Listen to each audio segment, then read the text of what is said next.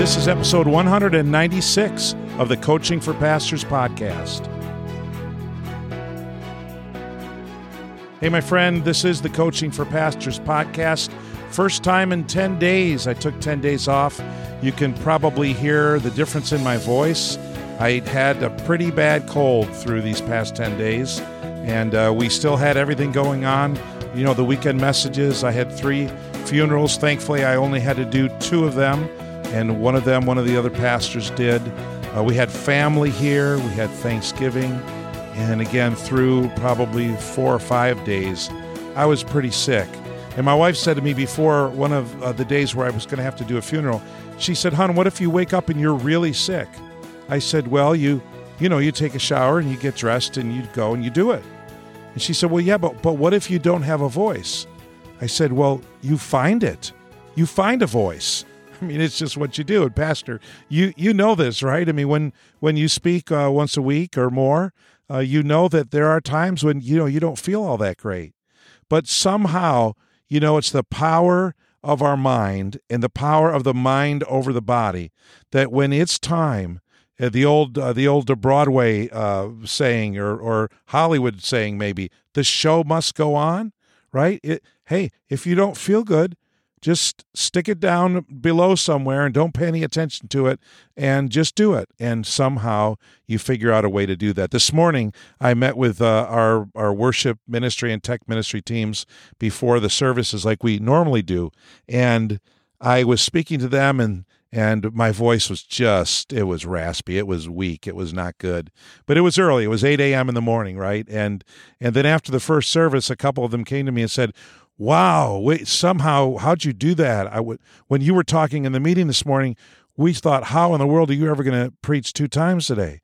I said, "Well, you just got to, clear your throat, take a drink of water and talk a little bit and loosen things up, and you just figure it out.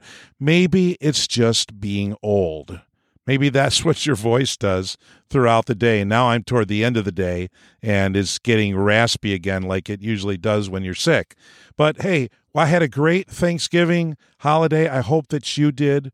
We were able to have family come from out of state in a couple different directions. We even met a family member with the last name of Katie that I'd never met before in my life. And that was a real joy. Kind of a first cousin once removed maybe from me.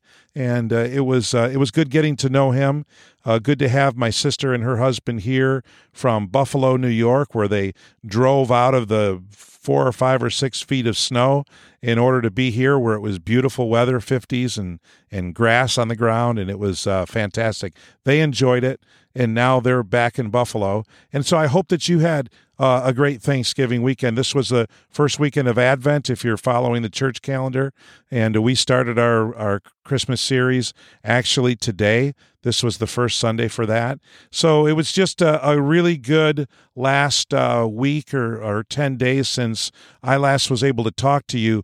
But I'm glad that I took a break from podcasting, because with everything we had going on and then getting sick, it really wouldn't have worked out so well. So it's good to be back. It's good to be talking with you today. And I want to read something with you today from a book by a lady named Mildred Bangs Wincoop.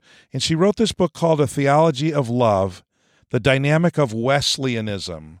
And the very first sentence of chapter 2 says this: the thesis of this book is that love is the dynamic of Wesleyanism.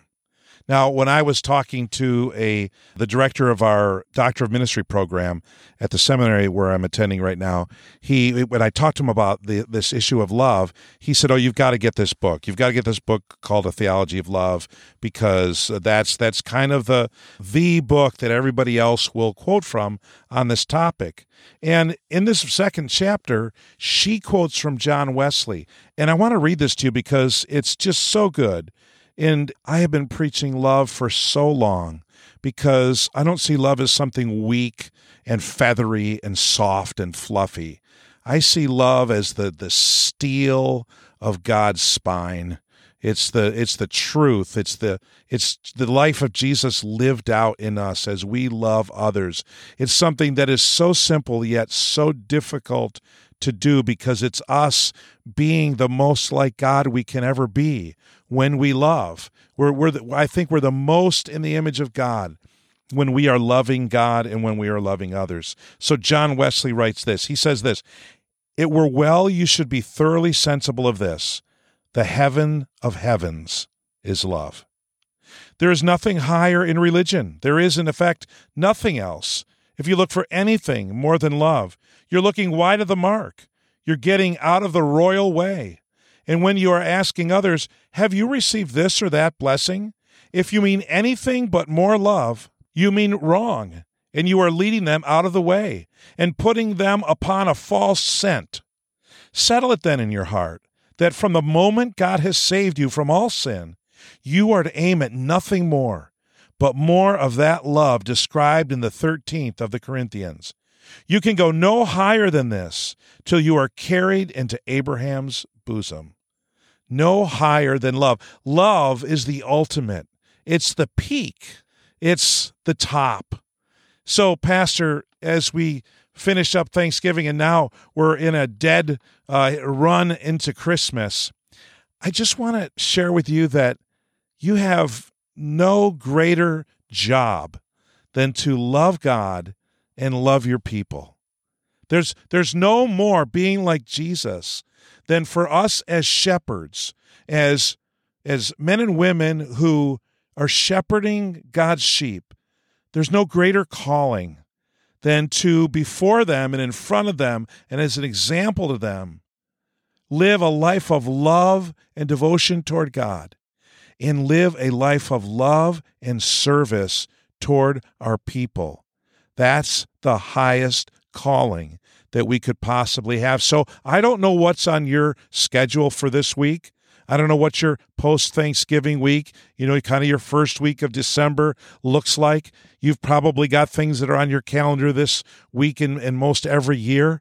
You've certainly got things leading up to Christmas Eve service and maybe a New Year's Eve, or for sure a New Year's Day service. We've got all these things ahead of us. But let's just slow it down. Let's just slow it down.